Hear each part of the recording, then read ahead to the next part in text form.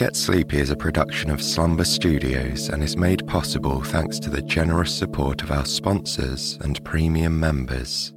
If you'd like to listen ad-free and access weekly bonus episodes, extra long stories, and our entire back catalogue, you can try out Premium free for 7 days by following the link in the episode notes. Now, a quick word from our sponsors. Welcome to Get Sleepy, where we listen, we relax, and we get sleepy. As always, I'm your host, Thomas, and I'm so grateful that you've tuned in. Tonight's story was written by Alicia, and I'll be reading it to you. The 1st of May has long been celebrated. For some, it has been a time to look ahead and hope for an abundant year. For others, it's marked because of its calendar date, located halfway between the spring equinox and the summer solstice. And thanks to the fact that May the 1st coincided with other historical events, it has become wrapped up with all sorts of celebratory traditions, both pagan and Christian. Tonight we'll travel along with Nora, who starts her afternoon doing a simple dance around the maypole and ends up on a fantastic journey through history and across the European continent. By the time she finds herself back home again, she'll have a much better understanding of how May Day has evolved through the years. Don't forget that we always welcome your story ideas or any suggestions you might have for the show. You, our listeners, have given us some of our most creative and unique topics and themes, so please do keep them coming. You can email me via the contact page on our website at getsleepy.com, or feel free to message us on Instagram, Facebook, or Twitter. Just search our handle, GetSleepyPod. So now, it's nearly time for tonight's story. But before we begin, just make sure you're as comfortable as can be, lying in a position that invites a sense of relaxation and coziness.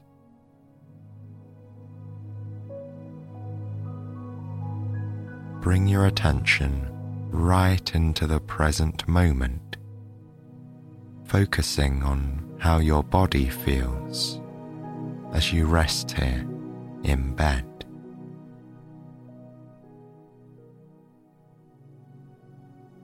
Starting at your head, feeling the soft support of the pillow below. Scan down through your body, one section at a time.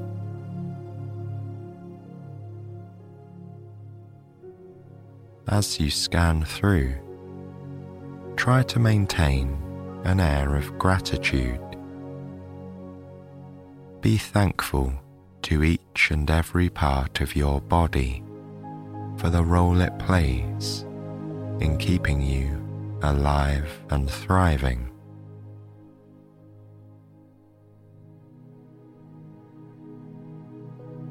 Be thankful too for the support of your comfy bed, giving each and every part of your body another opportunity to rest tonight. This is your time to slow down, to let go of tension and of the thoughts and worries of daily life. While you rest through the night, there is no reason to problem solve or to worry. It isn't helpful right now. So just take this opportunity to be grateful and accept the invitation of rest as you enjoy the comfort of your bed.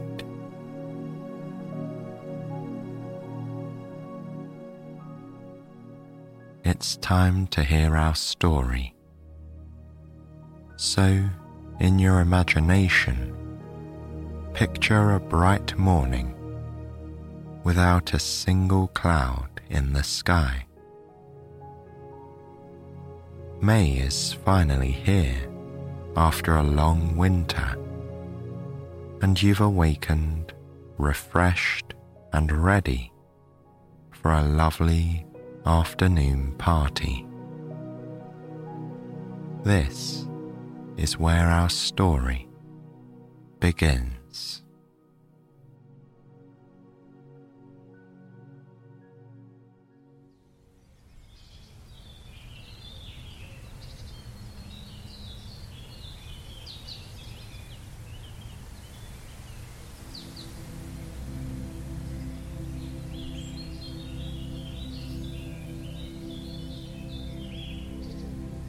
The 1st of May dawned bright and sunny. Although there was still a spring chill in the air, the birds were up with the sun, singing in full force. A light breeze ruffled the tender green leaves that were beginning to fill in the tree branches. When Nora opened her eyes, she knew it was going to be a splendid day. The fine weather was especially important because Nora had been invited to a garden party. Most years, the 1st of May came and went without much fuss. However, her friend Laurie had turned 13 the previous week. She had the marvelous idea to celebrate her birthday with a May Day-themed outdoor party in her garden. The invitation had stipulated festive spring attire, fairies welcome. This mysterious dress code was delightfully non-specific. It had given Nora the perfect excuse to wear her prettiest new dress, and she was planning to top it off with a delicate crown of flowers. The garden party was at lunchtime. Nora was impatient for the morning hours to pass. When it was finally time to leave for the party, she checked her reflection in the full-length mirror in the hallway. Her dress was full-skirted and covered in a delicate floral print. To keep her warm enough in the spring weather, her mother had insisted on a pale green cardigan. She turned in a circle and watched the skirt float around her. Then her mother handed her Laurie's sweetly wrapped birthday gift. It was topped with a frothy pink bow. It was time to go. Nora's mother dropped her off at Laurie's front door with a wave, promising to pick her up later in the afternoon. Standing at the end of the path to Laurie's house, Nora admired the beautifully decorated front door, which was decked with boughs of yellow flowers. She approached the house, rang the doorbell, and stood expectantly on the doorstep.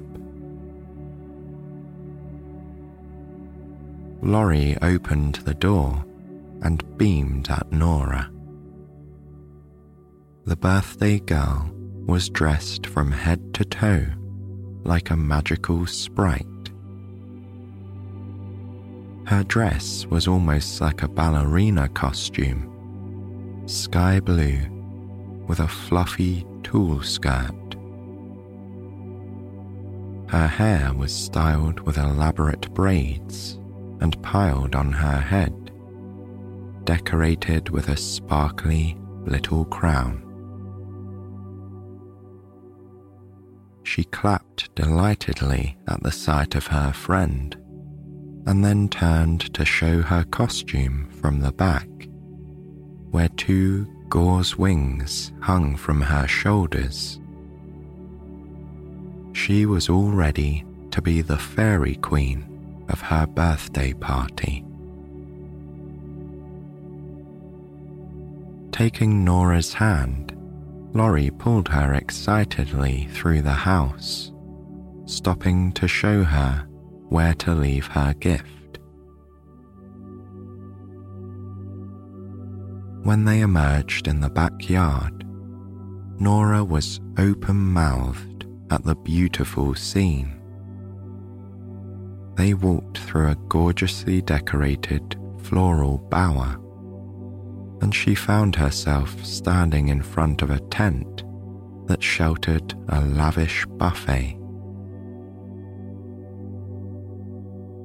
Tiny tea sandwiches were neatly arranged on large platters. Carafes of sparkling juices glowed ruby red and lemony yellow in the sunlight. Laurie's mother had also put out her fine china for the occasion. It was carefully stacked at the end of the table with its traditional blue pattern. Little silver forks and spoons were arranged nearby. Best of all, instead of a single cake, there was a tower of elegant pastries. Nora could see small cupcakes, delicate pastel cookies, and adorable tarts in frilly paper cups. Despite her punctuality, Nora was not the very first person to arrive. A few other friends from school were milling about the yard in various interpretations of party dress, chatting and eyeing the lunch table. But very best of all, right in the middle of the garden, there was a tall maypole. A floral arrangement adorned the top, and it had long silky ribbons hanging from it in a riot of colours: pink, yellow, blue, green, and white. Nora had never actually danced around a maypole, and she was curious to find out how it worked. The luncheon buffet was soon being served. Time passed quickly and pleasantly at the party. Gifts were opened, and before Nora knew it, Laurie's mother was gathering the guests around the maypole and explaining how the dance would work.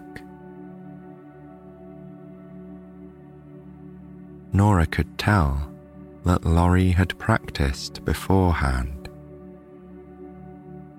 Queen of the proceedings, she stood confidently, holding a bright pink ribbon in her hand. With her mother's help, she demonstrated how half of the guests would go in each direction around the pole, weaving in and out. If they did their dance correctly, the pole would be braided in a consistent pattern by the time they ran out of ribbon. All the children stood around expectantly, making humorous faces at each other. When the music started, Nora began moving in the direction assigned to her. There was some confusion as a few guests got off on the wrong foot, but they were soon laughing with delight as they correctly navigated the dance, slowly braiding their silken ribbons around the pole. As Nora became more confident, she skipped more exuberantly, letting the ribbon fly up and down as she went in and out. The breeze was cool on her warm face as she gathered speed and relaxed into the pattern.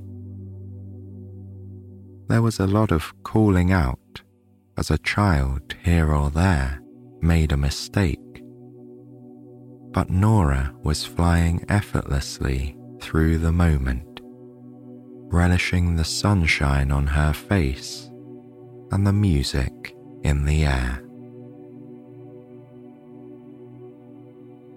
At that moment, something a little strange happened. The entire party scene faded away, and she felt like time stood still. The sunshine and the wind were still there, but she felt like she had gone somewhere, as if the earth had shifted smoothly under her feet and the scenery had changed. She stopped to get her bearings. When she lifted her head, she couldn't believe her eyes.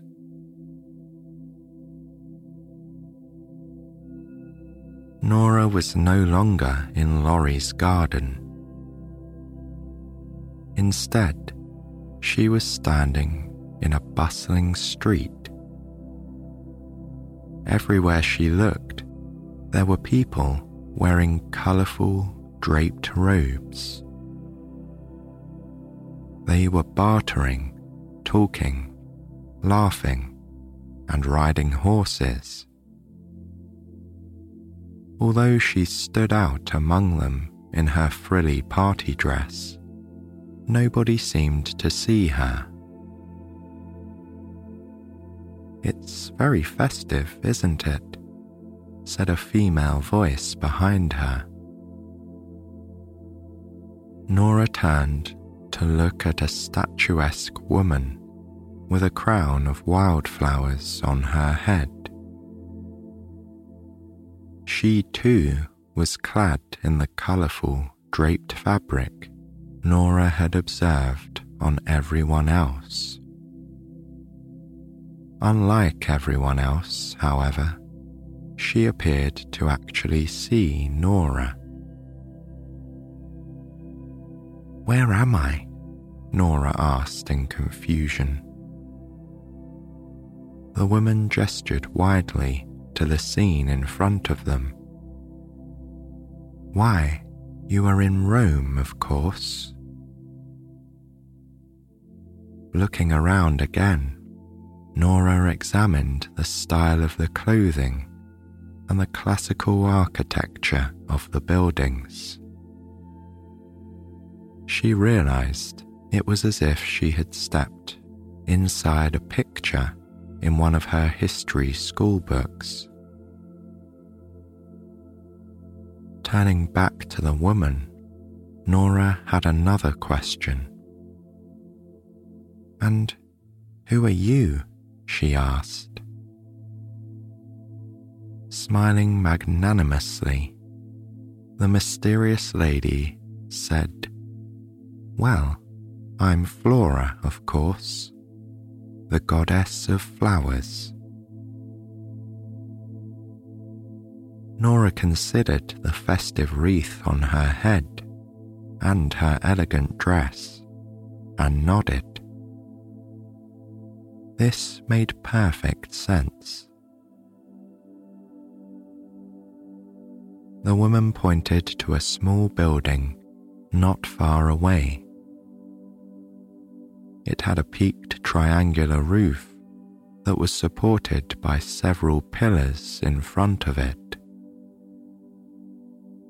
"That's my temple over there. You are very fortunate to be in Rome during the festival of Floralia." Nora took all this information in and turned to watch a chariot drive by. The driver was finely attired and important looking, and the horse ran with an elegant gait. As the chariot disappeared into the crowd, leaving a cloud of dust, she asked, "What's the festival for?" Flora nodded, as if this were a very normal question. "Well, it's a wonderful reason to give everyone several days of feasting and celebrations. It's especially in honor of a fertile year to come. Spring is, after all, when the new year of life begins. It's so much fun that it goes on for 6 days, and you've arrived in the middle of it." Nora looked around her, impressed. People of all walks of life appeared to be enjoying themselves immensely. Not far away, some sort of theatrical performance was happening on a large wooden stage. The players were gesturing dramatically, and the onlookers were smiling. From the laughing of the crowd, it appeared to be a comedy. Flora pointed to a massive structure straight ahead and said the center of the activity is the Circus Maximus. Nora looked more closely at the enormous building. It was oval in shape and appeared to be an open-air theatre of some type. People were streaming in and out of the entrances in large numbers, as if some were leaving an event and others were arriving for the next one. Outside, under the stands, the ground level around the perimeter of the stadium was lined with columns. In the open arches of the columns, she could see lots of activity. It looked like perhaps there were shops there. There was so much going on that she hardly knew what to look at first. Just then, a cheer arose from inside the forum. Flora noticed Nora's look of surprise and explained. there are many different types of entertainments that take place inside the Circus Maximus during the days of Floralia. For example, right now they are having horse races. If you can imagine, up to 150,000 people can fit in there. Nora raised her eyebrows in disbelief. It was true, the stadium was much larger than any she had ever seen before. Is it just wealthy people? She asked. Flora shook her head and smiled. All are welcome at the festival of Floralia. Then she added, although it's true that not everyone gets to sit in the best seats. Nora nodded as if she understood. That didn't sound so different from what she'd experienced. When she had been to the theatre with her parents, they were often sitting very far in the back. The goddess started slowly walking, and Nora followed to hear what else she had to say. If you were to stay until night time, she told Nora, you would see many people going to banquets and theatrical shows. They light torches and celebrate all night. There are 6 entire days of games. One year, there was even a tightrope walking elephant. At this, Nora clapped her hand lightly over her mouth, amazed. The two of them stopped to watch a performance of mimes. A small crowd of people had gathered around them. These revelers were wearing humble clothing that looked more ordinary than the fine togas of some of the other people milling about. However, they didn't seem to feel out of place and were laughing and enjoying the show.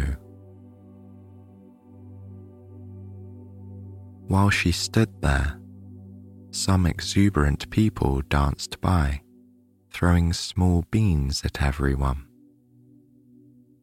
Flora put her hand up as if to ward off the rain of legumes. "What is that for?" Nora asked. "Well, it's to symbolize fertility, of course," Flora responded, laughing. "In order to encourage my blessing, there will be a bundle of wheat brought to my temple on May the 3rd. Then Flora added, somewhat conspiratorially, "I would give them my blessing anyway, but it's nice to be noticed." Nora chuckled at this. She had never imagined goddesses to be so approachable. Another cheer emanated from the Circus Maximus. Nora motioned to the busy scene, saying, "And to think, all we do for the 1st of May is dance around a pole for one day." Flora smiled. "You know," she said, "there are actually some old-fashioned maypoles around here too." Nora scanned the street. She didn't see any. Noticing her confusion, Flora added, "They are more likely to be found out in the country. People sometimes take the leaves and branches off of a tree and decorate it with flowers and ivy." Flora gazed at the Circus Maximus as if reflecting upon its grand scale. Then she turned her head to Nora and said, "I think you've seen enough of Floralia for one day. Most of the nighttime celebrations will be for the grown-ups. Shall I send you on your way?" Nora was taken aback. "Send me on my way? Where am I going?" Flora looked at her kindly and put a hand on her shoulder. Then she said, "You'll see. Close your eyes and don't open them until I say so." Within moments, the cheering, the clip-clop of horses' hooves, and the laughter of the clouds was receding. Nora obediently kept her eyes shut tightly, even as she felt the spring air blow colder around her. She was standing surrounded by silence when she felt the hand leave her shoulder, and a gentle voice said, "You can open your eyes now."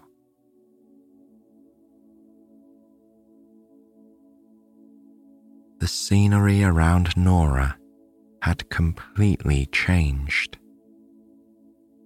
It was very dark now, and she was standing on a hill looking down upon a medieval city. Turning to look at her companion, she saw that the woman was no longer the goddess Flora. Instead, a nun was gazing upon her, smiling serenely. Nora asked the woman where they were. "You are in Eichstätt in Bavaria," she said calmly. Sensing Nora's confusion, she continued, "I am Walpurga. I'm now considered to be a saint, but I was once an abbess in the 8th century. I studied medicine in England, where I was born, and became a Christian missionary here in Germany.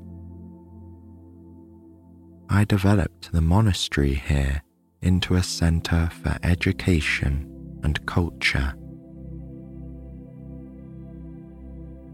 Nora was impressed by this story. She regarded the soberly attired woman before her. "But what did you do to become a saint?"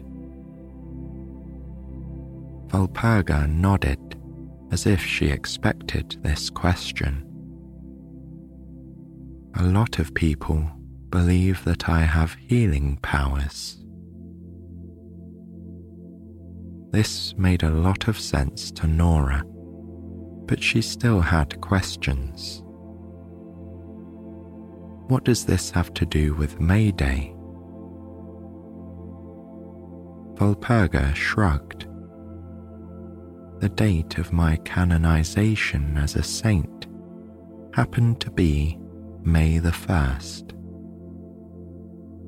People were already lighting bonfires the night before May 1st as a symbolic protection from witchcraft. Somehow, my identity became linked to the fires, and now there is a traditional belief that I can also ward off witchcraft. Now, St. Walpurgis Night is celebrated in many countries on the evening of April the 30th, although the traditions vary. Nora rubbed her arms. She was feeling a bit chilly. It was as if Walpurga could read her thoughts. She said, "It's quite cool, and there's not much to see here at the moment, is there? Come with me. I'll show you where some of the festivities are underway." Obediently, Nora accepted her hand and followed her a few steps into the dark. They had walked only a short distance when they saw a blazing bonfire up ahead. There were people around the fire singing songs. The red and orange flames danced wildly, casting a flickering light on all the people standing around. Some children were holding green branches. Nora overheard one of them being praised by a parent, who said that will be perfect to decorate the house. Nora turned to look at Walpurga, who was smiling at the fellowship around the fire. "This is one of the simpler traditions," she said. "In later years, in other countries, the celebration becomes far more elaborate." This made Nora curious to hear more. She tilted her head inquisitively and waited for Walpurga to continue.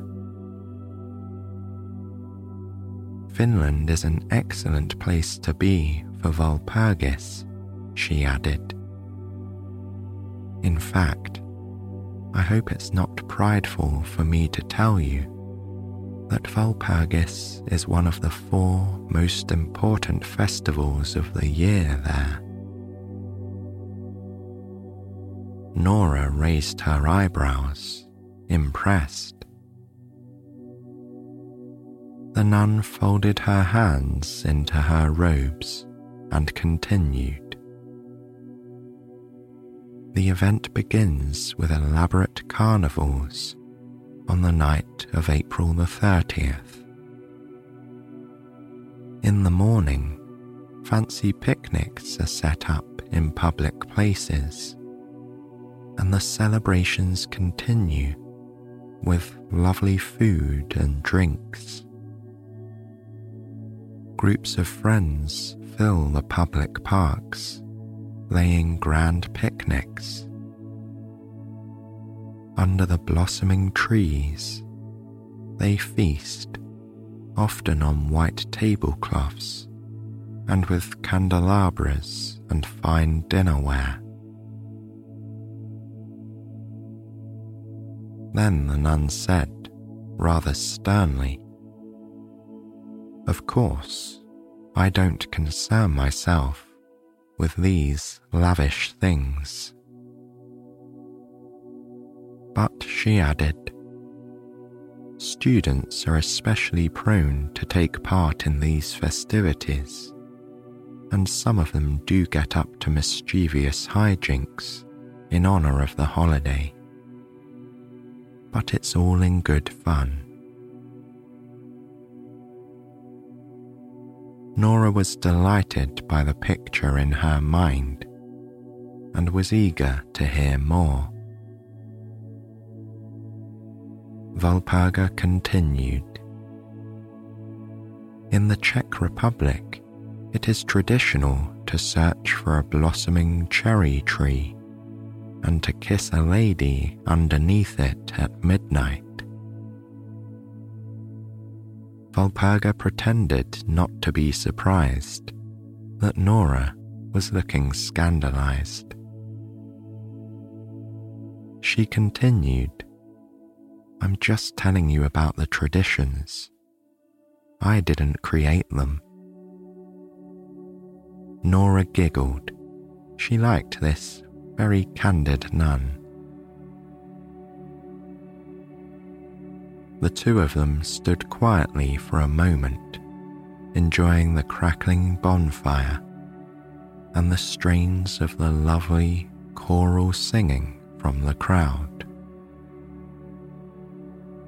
The sparks rising into the darkness were mesmerizing, and Nora found herself sinking into a mild trance.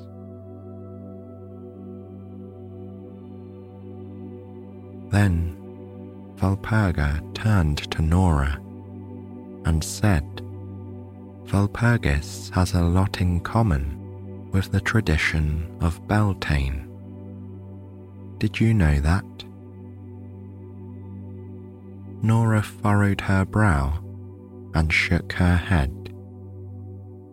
She had not heard of this other holiday. The nun nodded, smiling, and placed her hand on Nora's shoulder, telling her to close her eyes, as Flora had done.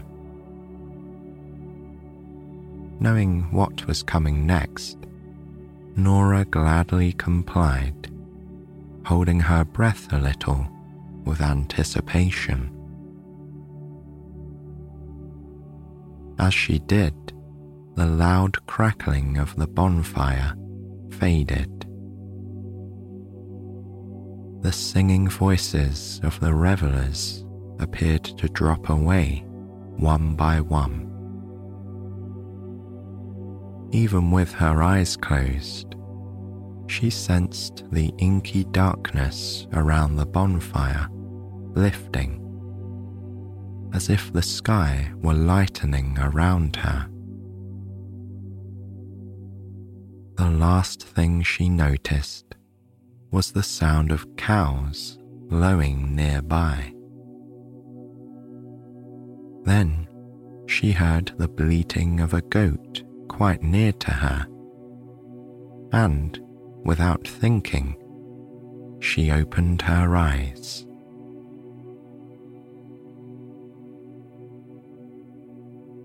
Nora was surprised to find herself standing in a farmyard.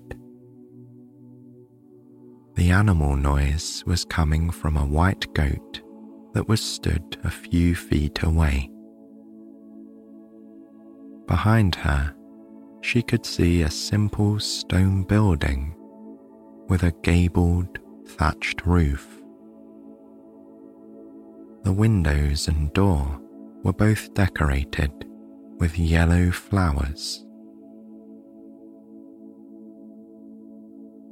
Nora noticed that the lowing of the cow was coming from inside the building. It occurred to her from her history lessons that this house might be a byre, which meant the people and animals were under the same roof. Turning in a circle, Nora could see rolling green pastures in every direction, dotted with a few similar dwellings. Has the neighbour got smoke coming from his chimney yet? This strange question, in a dulcet tone, came from someone now standing in the door of the cottage. It was a girl about her age, dressed in a homespun skirt and blouse. Smiling as if it were not at all strange to find Nora on her land, she pointed at one of the nearby houses. There was a small curl of smoke emanating from its chimney.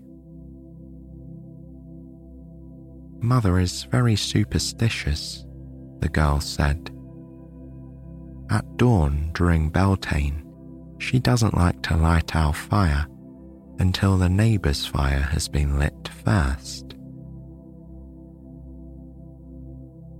Without waiting for Nora to react, the girl skipped towards her with some excitement. "Of course," she continued, "there will be lots of fires soon. Grand bonfires will be lit on the hillside so that the farmers can drive their cattle between them. It's meant to give them protection from misfortune as they head out to summer pasture," she explained. Undeterred by Nora's silence, she went on. "And then everyone will douse all their household fires, of course, and relight them from the Beltane bonfires." Winking, she added, "One can never be too careful, right?" Nora nodded emphatically. She certainly could not disagree with such a philosophy. The girl accepted this as sufficient.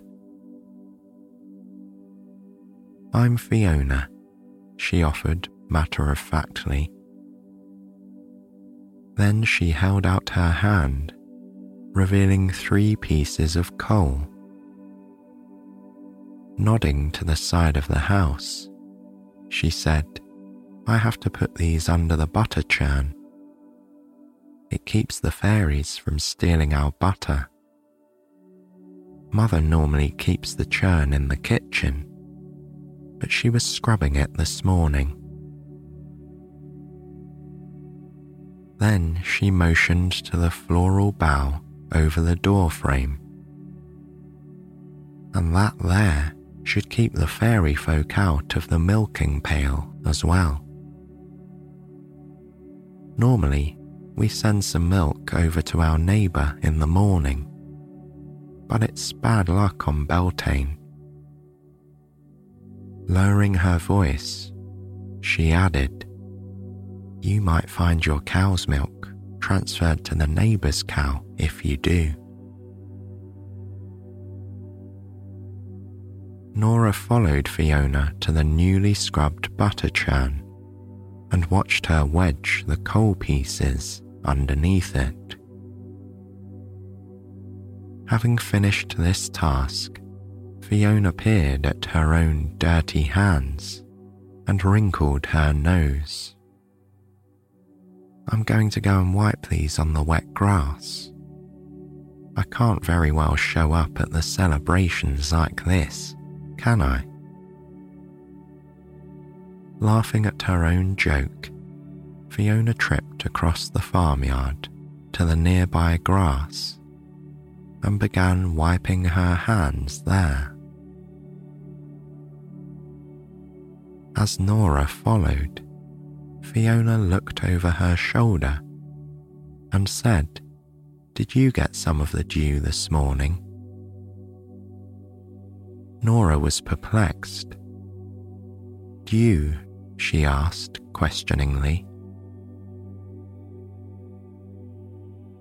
Fiona stood and put her freshly wiped hands on her hips and made a skeptical face. "Did you miss the chance to take some of the Beltane dew from the grass and put it on your face?" Then, as if passing on a secret, she leaned in and lowered her voice, saying, "All the girls know that it's likely to increase your beauty. If you want to catch anyone's eye at the feast, It can't hurt.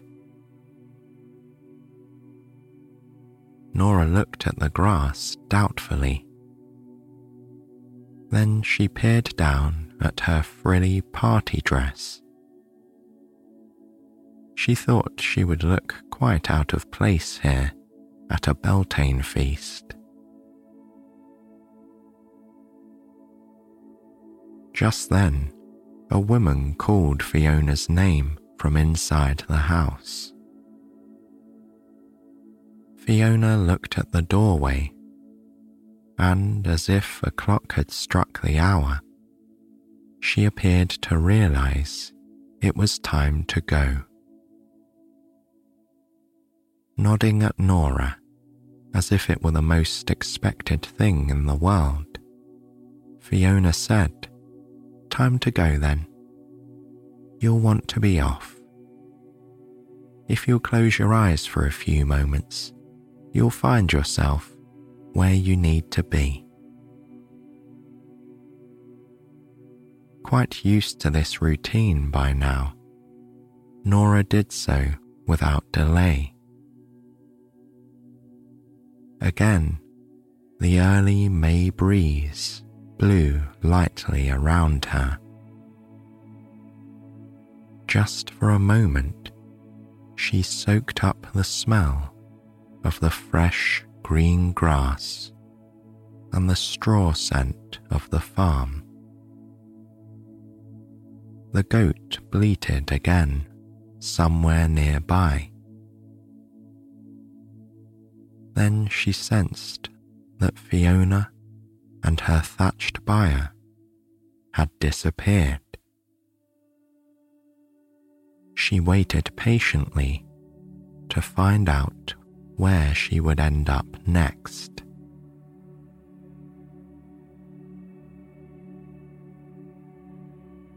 The first thing Nora noticed was the sound of cheerful fiddling.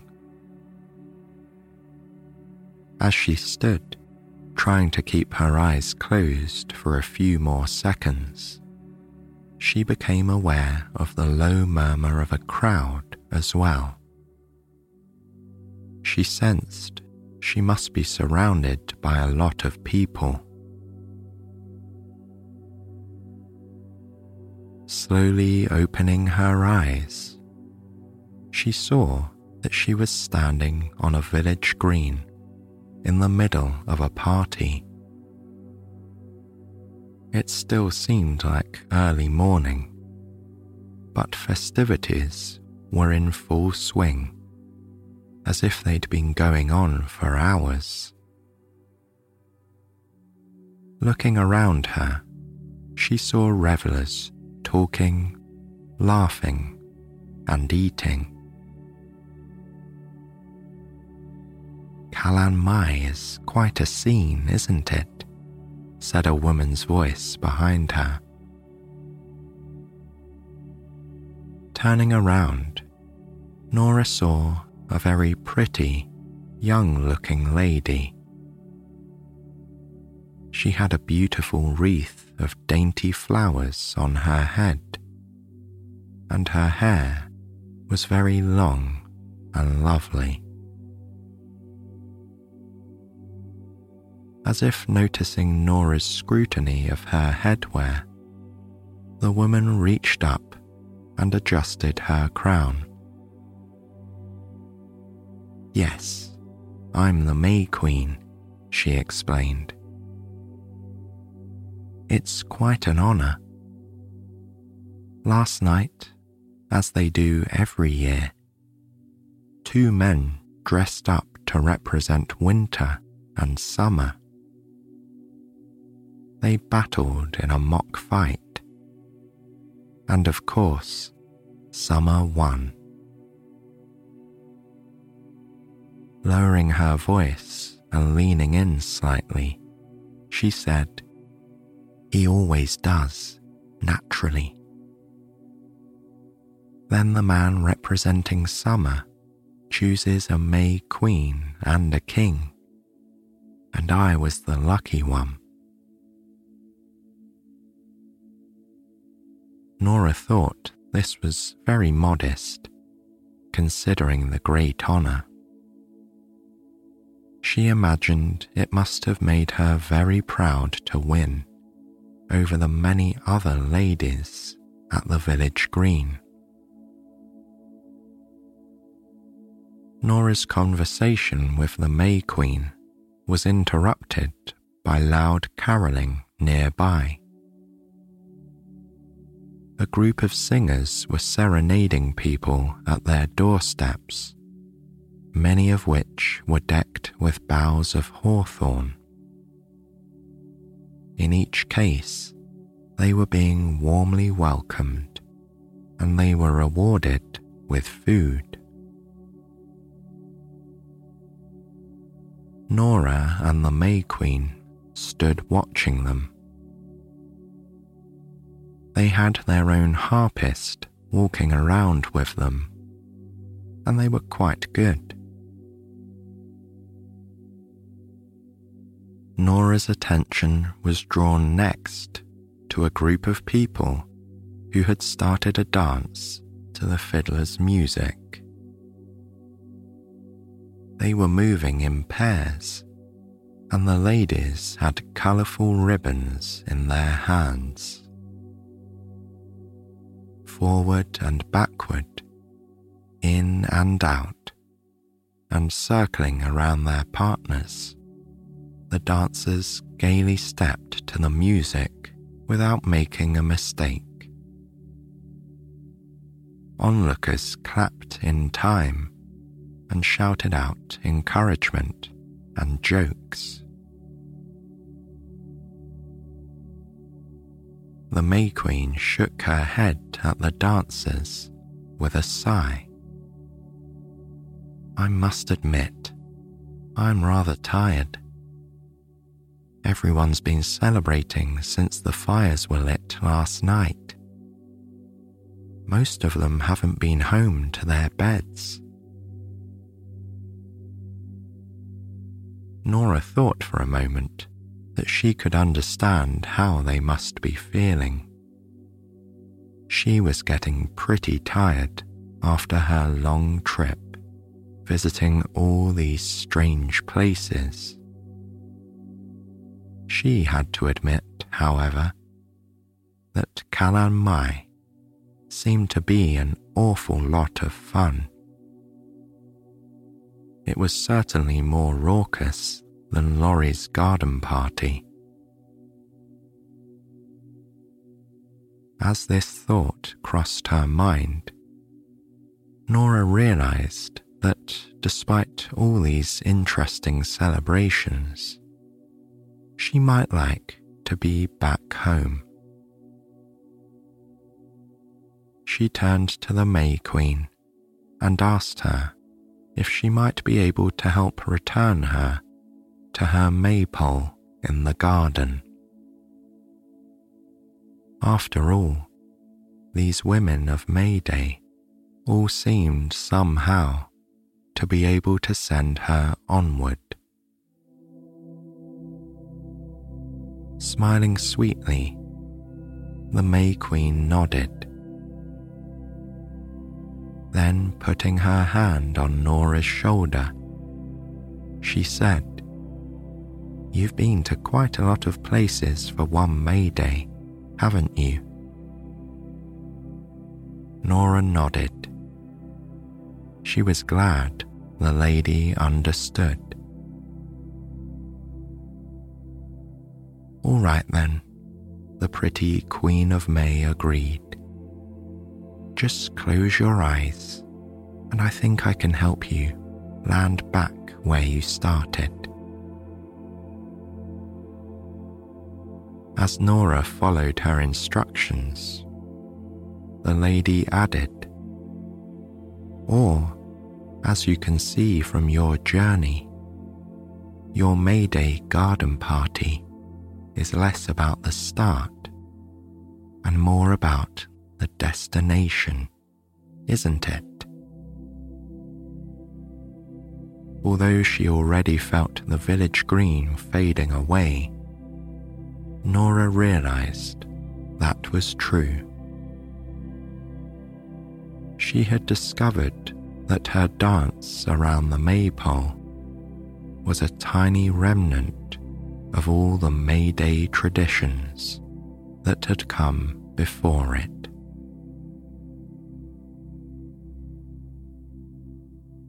Then the spirited fiddler's music was gone, and she once again heard the tune that had been playing in Laurie's backyard. She felt her feet moving underneath her and the ribbons moving over her, and Nora opened her eyes to discover that she had not missed a beat. She'd been around the world, sailed through time, and woven her ribbons exactly right, from Floralia to Calan Mai, and back to the maypole.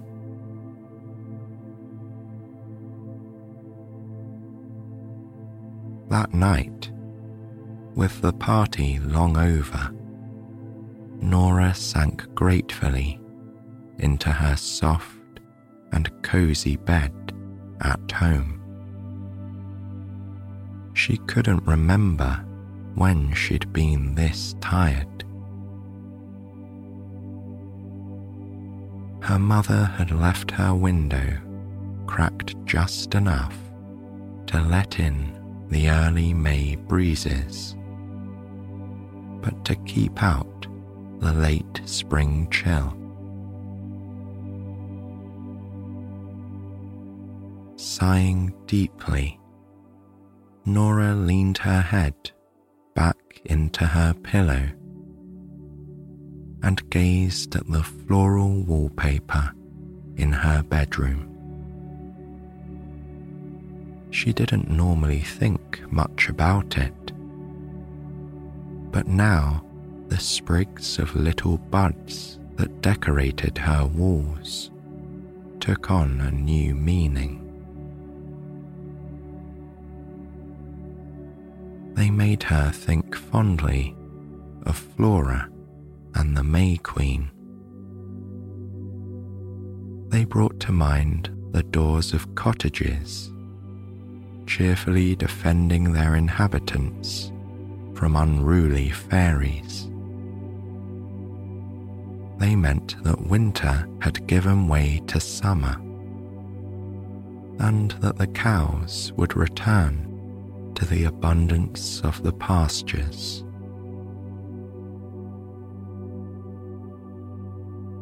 Rolling over, she pulled the covers up around her shoulders and closed her eyes. And as she drifted off to sleep, she saw brightly coloured ribbons weaving in and out, in and out. And she was faintly aware of the distant strains of a harp and a fiddle floating on the breeze.